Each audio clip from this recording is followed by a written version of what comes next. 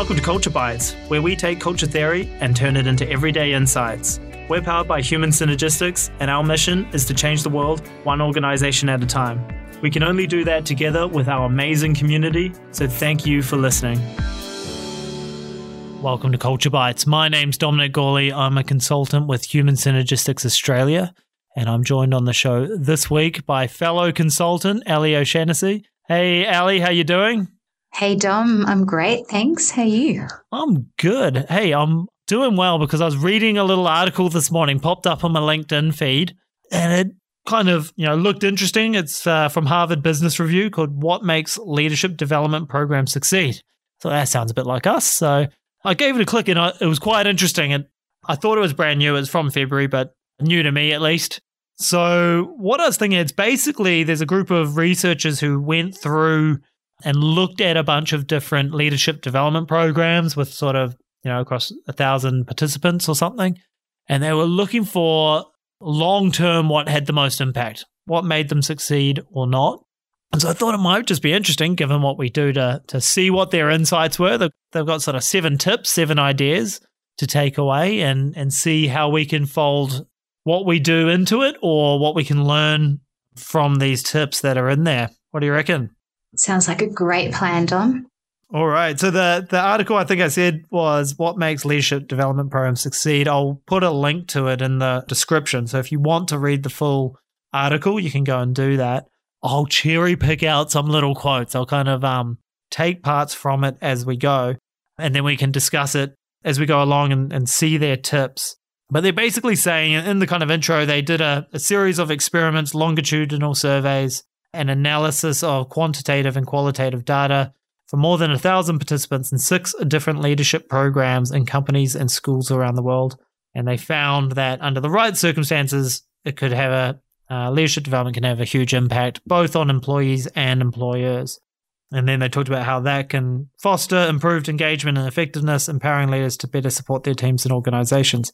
But they were saying in many cases, it actually failed to get there. A lot of programs weren't successful, which was interesting. And so to address that gap, they've identified 7 areas for us to have a look at, 7 tips from them. So the first one, Ali, was focus on whole person growth.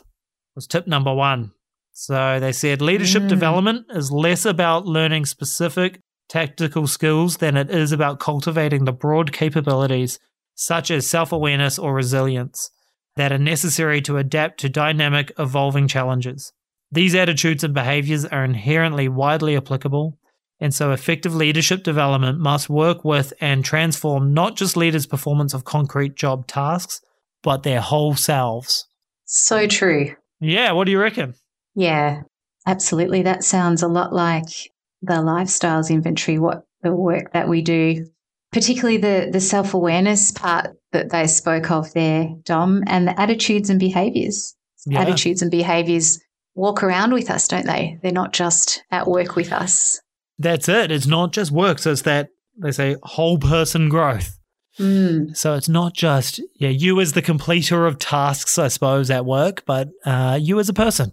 And I think one of the powerful things with the lifestyles inventory is that it is about life, not just about work styles or leadership styles or whatever else people might call it, but it's about life because you've got the same head on your shoulders within the office or outside, Yeah, absolutely. And I think it's interesting when I work with people, for those people who've experienced the lifestyles inventory and had some coaching around that and have had some experience building their self-awareness through the lifestyles inventory, they come to their second time around going through the experience and they've already got, a sense of the holistic nature of it, and they're looking forward to seeing, where they've come, and they're really keen to share the insights and what they learned through, their last experience with it and what's changed.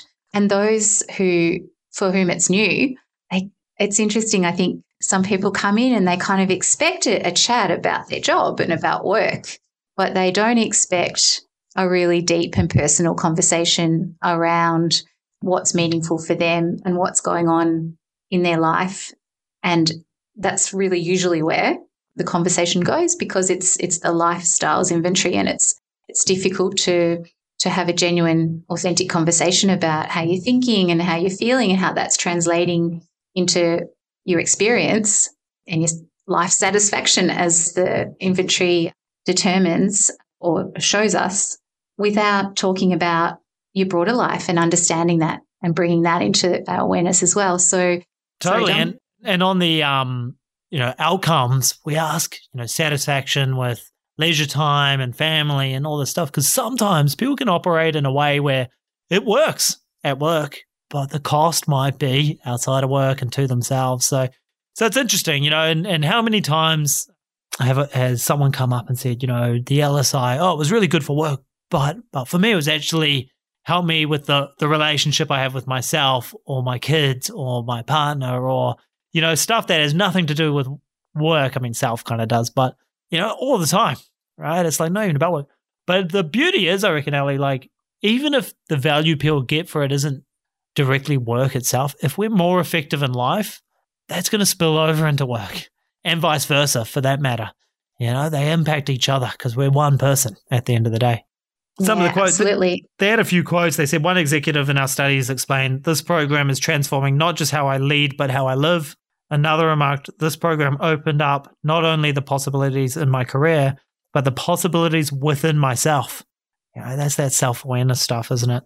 Yeah, and I think, so many people haven't had the opportunity to really take the time and the space to just slow down, think about these things, and at a detailed level, and think about. So go ahead. Oh, no, I was going to say, I love it, Ellie, because you're getting into their tip number 2, actually. Oh, with this, their tip number 2, yeah, it's beautiful. You couldn't have serendipity. I love it. So their second tip is provide opportunities for self-reflection and meaning-making. And they said some of the main ways in which leadership development creates value for employees is by offering the chance to take a pause from the daily grind and reorientate their self, work, and life. This can in turn lead to a renewed sense of purpose at work and beyond. One participant reflected, "The program helped me slow down and intentionally consider my purpose in life. It was the first time in years I allowed myself to consider why I'm here, why I do what I do, what my purpose is, how I show up in the world, and how I want to show up moving forward." So you're all over it. You're on the next tip. We didn't even need the research, Ellie. But, that sounds like an LSI conversation, doesn't it? Yeah, it really does. Intentionally consider my purpose in life. And it was the first time I had time to consider those questions. Yeah. And, it makes sense. For most people, we haven't had the opportunity to do this through our careers or through our lives. We haven't stopped and thought about it. We've kind of moved between one thing and the next. We've moved from one step to the next step. We've probably sped up rather than slowed down. We've had more things join our lives, little people, big people, other things. Yep. And so, our life domain our home domain's probably expanded in some circumstances. Our work domains have become certainly faster. I think no one would disagree with the pace and urgency that we currently operate in. So it's a real gift, I think, and it's just fantastic that organisations are recognising the real synergistic relationship between well-being and effectiveness, and how that flows into how we, it's pretty simple, really. Makes sense, how we feel impacts how we able to, operate, be effective, and connect with other people. Yep. We're open and expansive, and we're able to grow compared to, when we're feeling pretty awful and we don't know why, or we do know why, but we're closed and unable to move or lead how we really could. So, logically it makes sense. And when you reflect on it, yes, it makes sense. But the point is, we don't usually take the time. Do it. Yeah. Totally. And not just individuals, but I say the same thing for teams. Really take the time out to consider how they're traveling. It says in here, a bit further on in that section, to make the most of this rare opportunity, it is crucial to give employees plenty of time and space for structured self-reflection and to explicitly encourage them to reflect on their purpose. And I think what came to mind when I heard that, Ellie, was what we often talk about in accreditation. So if you're an accredited practitioner, you've probably heard this. is AAA, or awareness, acceptance, action. And so it's often in how we structure programs and training is people have to move through those steps, right? And so if we come to do a debrief, first step, awareness, we're just going to explore your LSI together. We're going to be curious, ask lots of questions. But then it's allowing some time for that acceptance. Here's the report, go away, ponder it, have a think about it. You can read through it. You can read the development guide, right? But leaving it with them for some time to reflect on before we then jump into actions. That might be the next time we get together in 2, 3, 4 weeks, whatever it is. But that reflection time, I think, really allows it to land for people. Like, yes, I recognize that way of thinking or behavior or whatever it might be, makes them then ready as well to actually take action. I think sometimes people can push too fast for the action and actually they're not there yet. They're not ready yet. Oh, yeah, absolutely. And we all, that's natural, right? We see something that we'd like to be better and we want to make it better as quickly and easily and as fast as possible. With thinking and behavior, it's a slower process. But I find, as you say, Dom, really encouraging people to take the time to sit with their data, and in particular their LSI-1, their own thoughts about themselves, and letting that settle and wait for those insights to come. And they're not going to come when you sit there and really try and think of them. They're not available, I find, when you really think. Will them out, yeah. No. What insight did I get? And the harder you try to think about it, the more difficult it is to find them. So I say to people, just take it away, and it's okay to leave it. I say, don't leave it in your bottom drawer for the rest of, the next 6 months, but it's okay to put it down for a couple of days, the report, and just think about the conversation that we've had though, and just let it tick around in your head. Don't try too hard. The insights are going to come when they're ready, and you'll just start to notice things differently. I think that's the process that we take people through, the AAA process. When you're moving from awareness into acceptance, people say, I was in this meeting, or I was in the car, or I was, picking up my kids from school, and I realized, and they'll say, something that they thought or something that happened, and they'll link it back to something that, we'd sort of touched upon in their LSI. And so those sorts of insights start to come at really random moments. And over a few weeks, usually, by the time we catch up again, then they've got some more, another layer, a deeper layer of awareness to start to think about where they want to focus their attention and their time. And I think when you talk about action, Dom, I always say, well, it's just we've only got a really finite amount of time and a really finite, amount of attention. So where do we want to place our time and our attention? So that's kind of what the action part is. This is the part that's going to make the most difference to me and my life. Love it. Their tip 3, which is interesting, it kind of, I hadn't quite thought about it this way, but it says, offer targeted programs to support leaders with acute or chronic stress. In our research, we found that effective leadership development gave participants a new sense of focus and direction, which often improved happiness and reduced stress.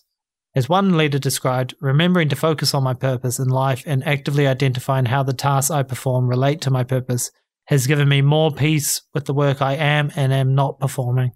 As a result, it has positively contributed to my long-lasting happiness.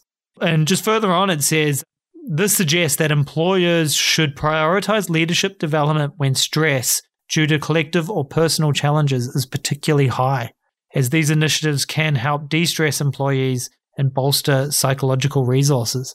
That's a really interesting one for me because often, people are, oh, we're too busy right now, which I guess if I'm equating busyness with stress. But, there's like, oh, we're too busy for that program right now. But this is suggesting that maybe that's the exact time you need to do it. Yeah. And that's the thing.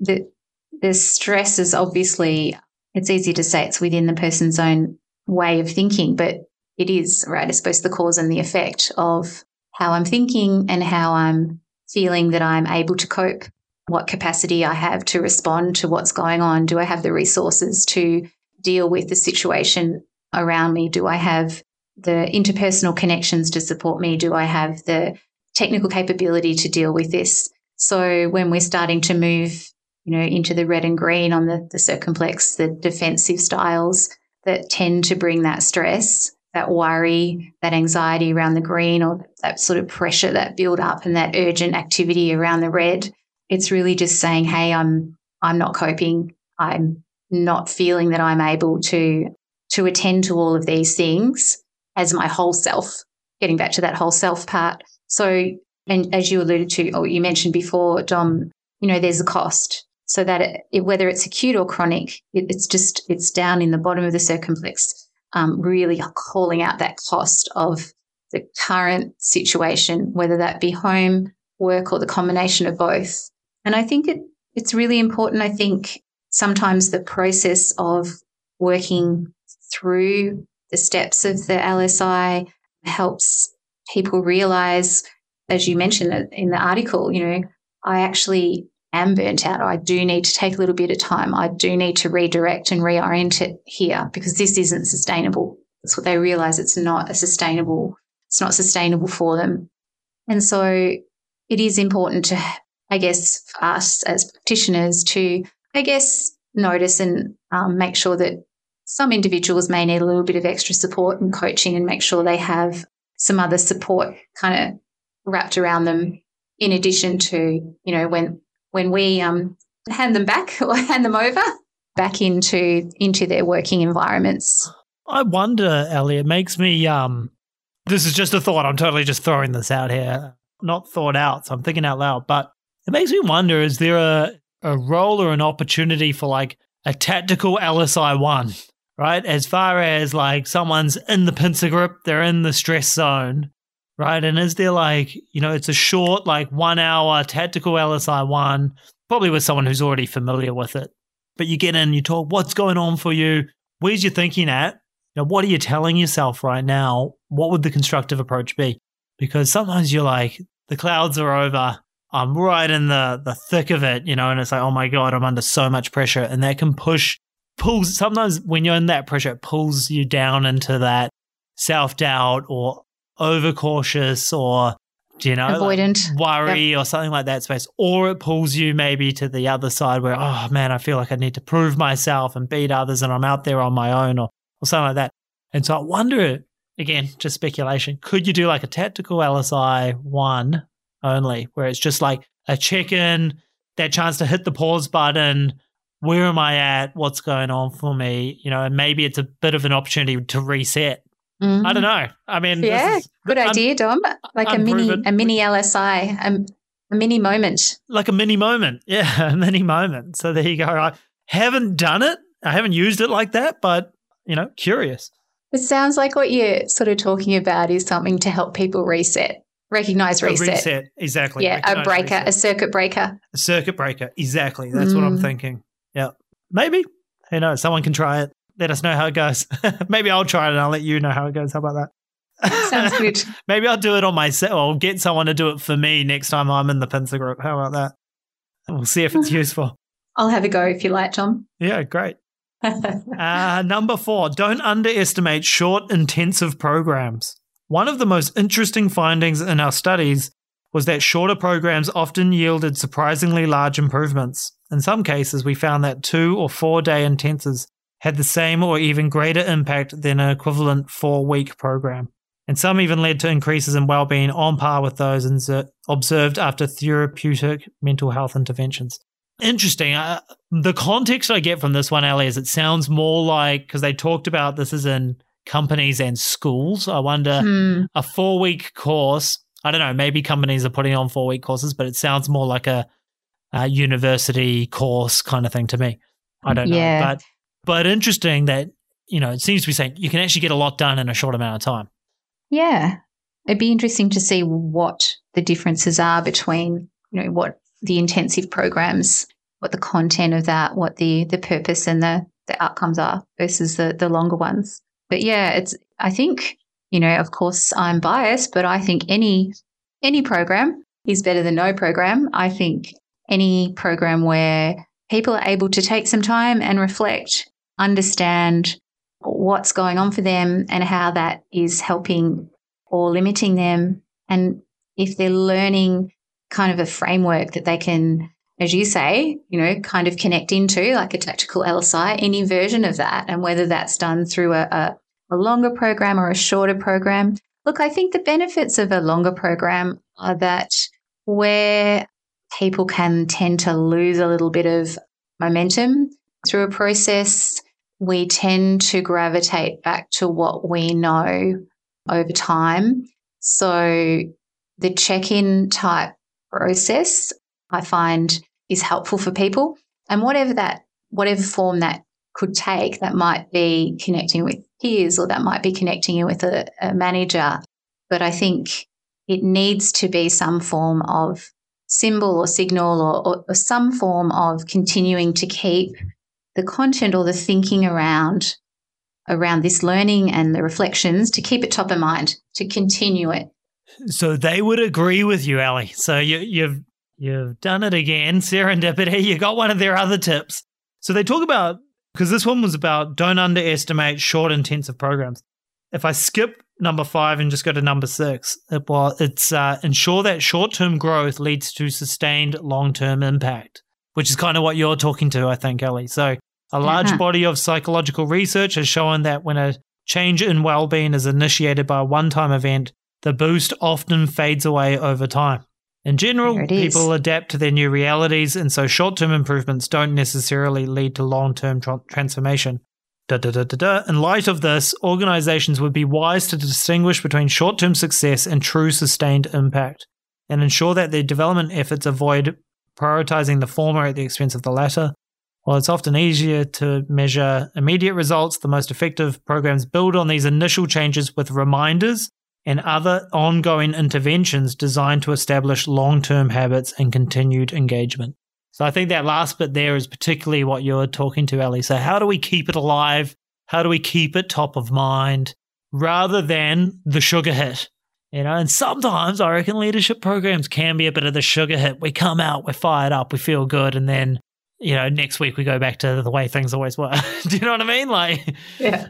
And so how do you sustain that? Yeah. And look, I think obviously having multiple checkpoints along the way and ways to keep this top of mind for people is wonderful for ourselves as well.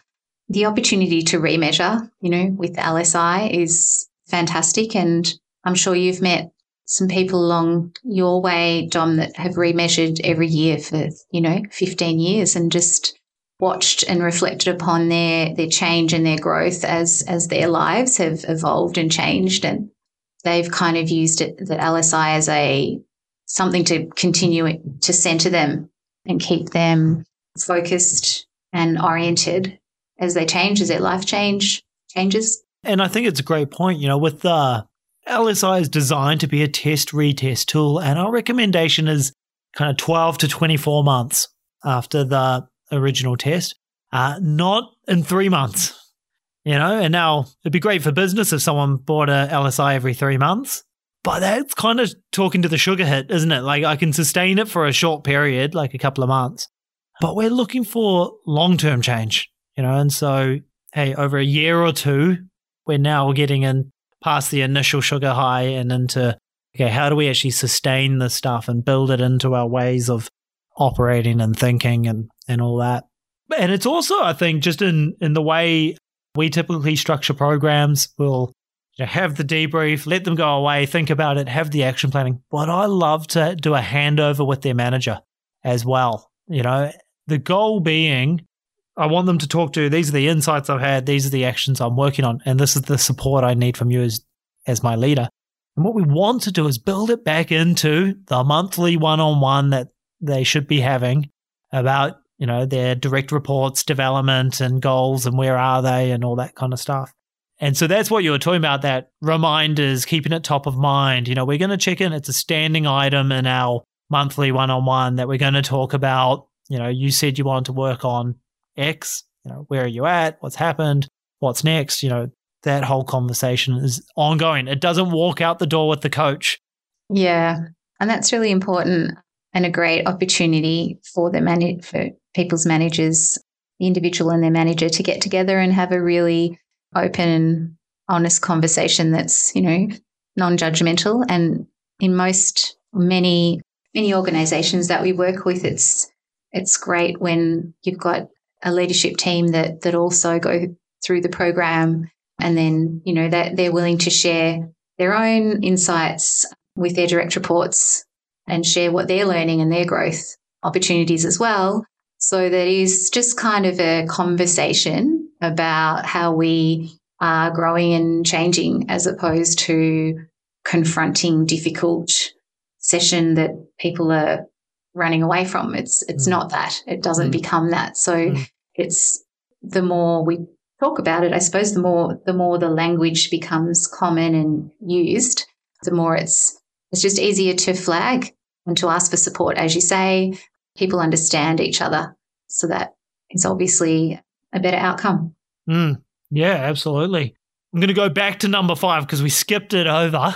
So number 5 was acknowledge and address psychological barriers to growth. Not everyone is equally open to self-improvement. In particular, our research found that people who had the most clarity in their sense of self and who were highly conscientious exhibited the least positive change in response to development programs. Interestingly, these individuals also tended to have higher incomes, suggesting that these traits may be tied to status and salary. They said, of course, a strong sense of self isn't a bad thing. Our results may simply reflect that these individuals are already strong leaders and thus have less need for further development. However, it's also possible that seeing themselves too positively may prevent leaders from being vulnerable and thus making them less willing to develop further. What's your take on that? Well, status, salary, I'm thinking circumplex, power, red styles, aggressive, defensive. Yeah, I'm seeing a bit of an alignment to our aggressive, defensive styles there. And well, I was going to say it's interesting because in our correlations that sit under the LSI, aggressive defensive styles are negatively correlated with an interest in self-improvement. And they also negatively, because if you think about it, over there can be a bit of invulnerability, I think. Because I have to prove myself, right? So I can't show any weakness. It's also negatively correlated with interpersonal effectiveness and task effectiveness, but they are positively correlated with salary and job level, I think. Promotion, yeah. Something like that, yeah. Positively correlated, which is curious. So we reward it, it would seem to say to me. And so if we put that lens on it, it sounds like it's a tougher job getting people who might be on that side of the fence interested in changing and growing. But that said, Ellie, I feel like I've had lots of conversations with people who are over there. It's really just opening up. It works for you at some level, right? Hey, you're a senior executive. It's obviously worked for you at some level. Does it ever come with a cost? And I think it's back to that whole self thing again. Sometimes the cost is outside of work, right? I'm working 23 hours a day, which isn't great for my health, my leisure time, my family, like all that kind of stuff. Cost could be outside. Yeah, or the cost to relationship, right? The other side of the circumplex. And there's the person that sort of feels kind of stuck, that this is the only way I know how to operate and be successful in a work sense, in a role, position, title sense. But I'm pretty sure I don't have a lot of people who like me around here. Relationships wise, I don't, it's kind of lonely at the top type thing. So yeah, it's the person who, the LSI 1, again, talking, they're feeling like that they're having to defend through looking good all the time. They're probably exhausted, the cost, and they're probably burned out. They probably have some health issues, and they probably know that there's been a cost to relationship, and that probably doesn't sit well with them, but they've kind of endure it, and maybe they look for relationships outside of work.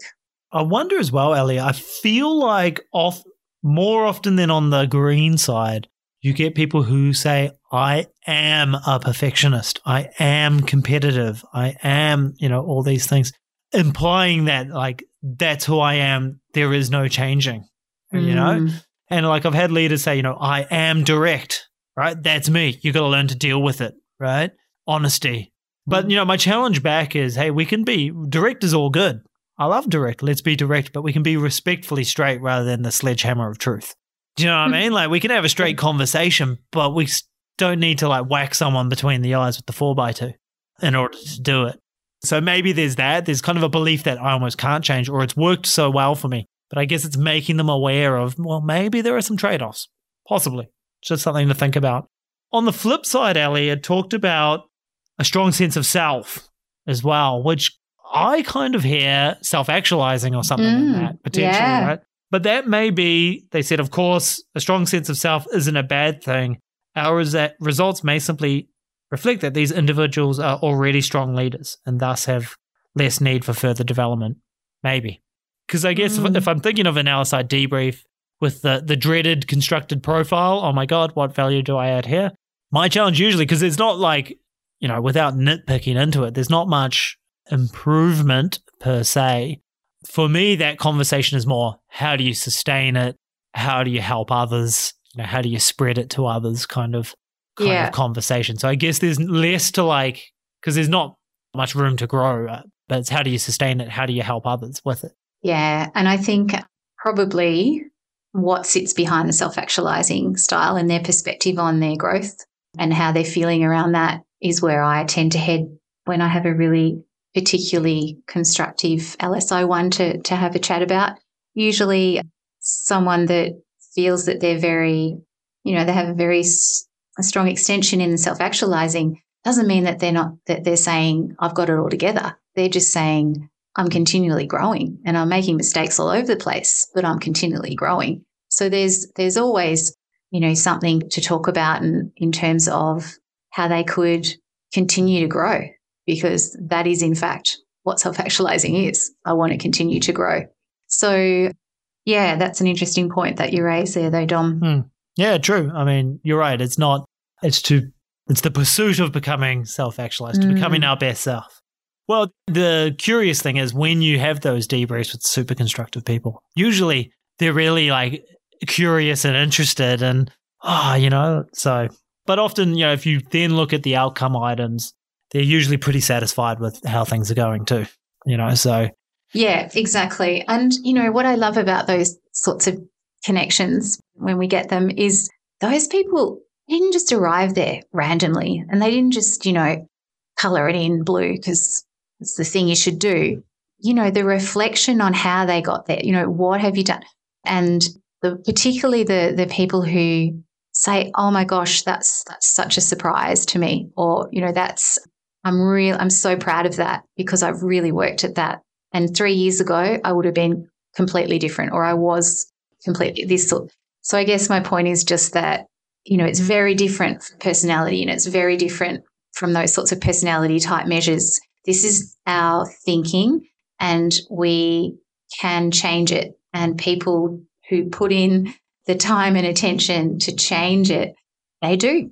And when they're able to do the LSI again and they can sit there and say, I have worked on, I had someone recently and she said, I've worked on these 2 things over 2 years and I think I've got there. And then she says, and now as you said, Dom, and now I have to keep it. Now we have to keep it there. That's the challenge. Awesome. Their last tip here, Ellie, is embrace online learning. Finally, as remote work increasingly becomes the norm, many organizations have begun exploring online leadership development options. Some leaders remain understandably uncertain about whether online programs can be as effective as in-person ones. Despite these concerns, our studies offered cause for cautious optimism. We found no significant differences between online and in-person programs as far as their impact on personal growth and well-being. Interesting. Yeah. So I guess I think about that like, pre-pandemic, we were a 99% face-to-face business, right? And in fact, if you had have asked us then, we probably would have told you, can you do a remote LSI debrief? We would have said no, unless like you absolutely have to because they're on the other side of the world or really remote, country or whatever. But for me, at least, I've come around a long way on that stuff. Like online debriefs, I got to think work really well. Yeah, I have to admit, I probably would have been skeptical too had it not just, actually happened. Yeah.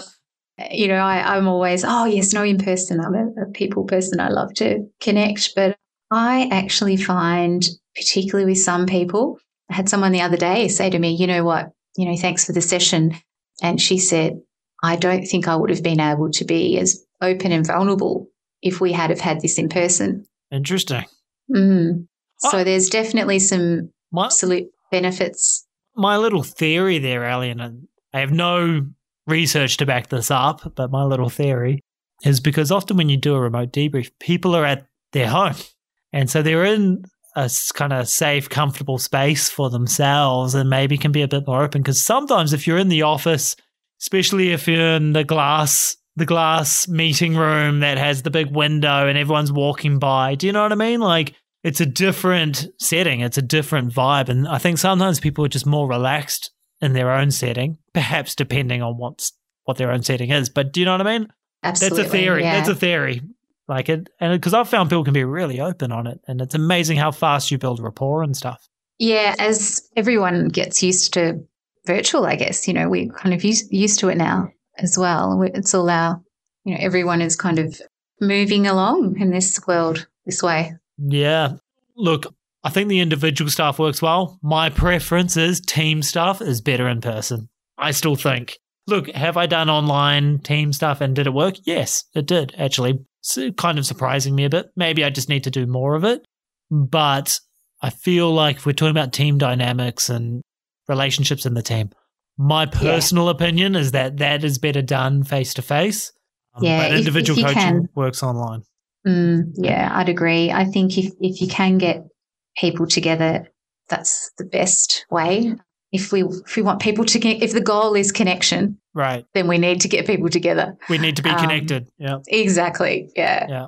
That said, if you can't get people together, it's still better that we get people together online than we don't get people together at all in terms of group work. Or the dreaded hybrid workshop where half the people are online, half the people are in person. That is the worst. Maybe again a personal view, but I'm not a fan.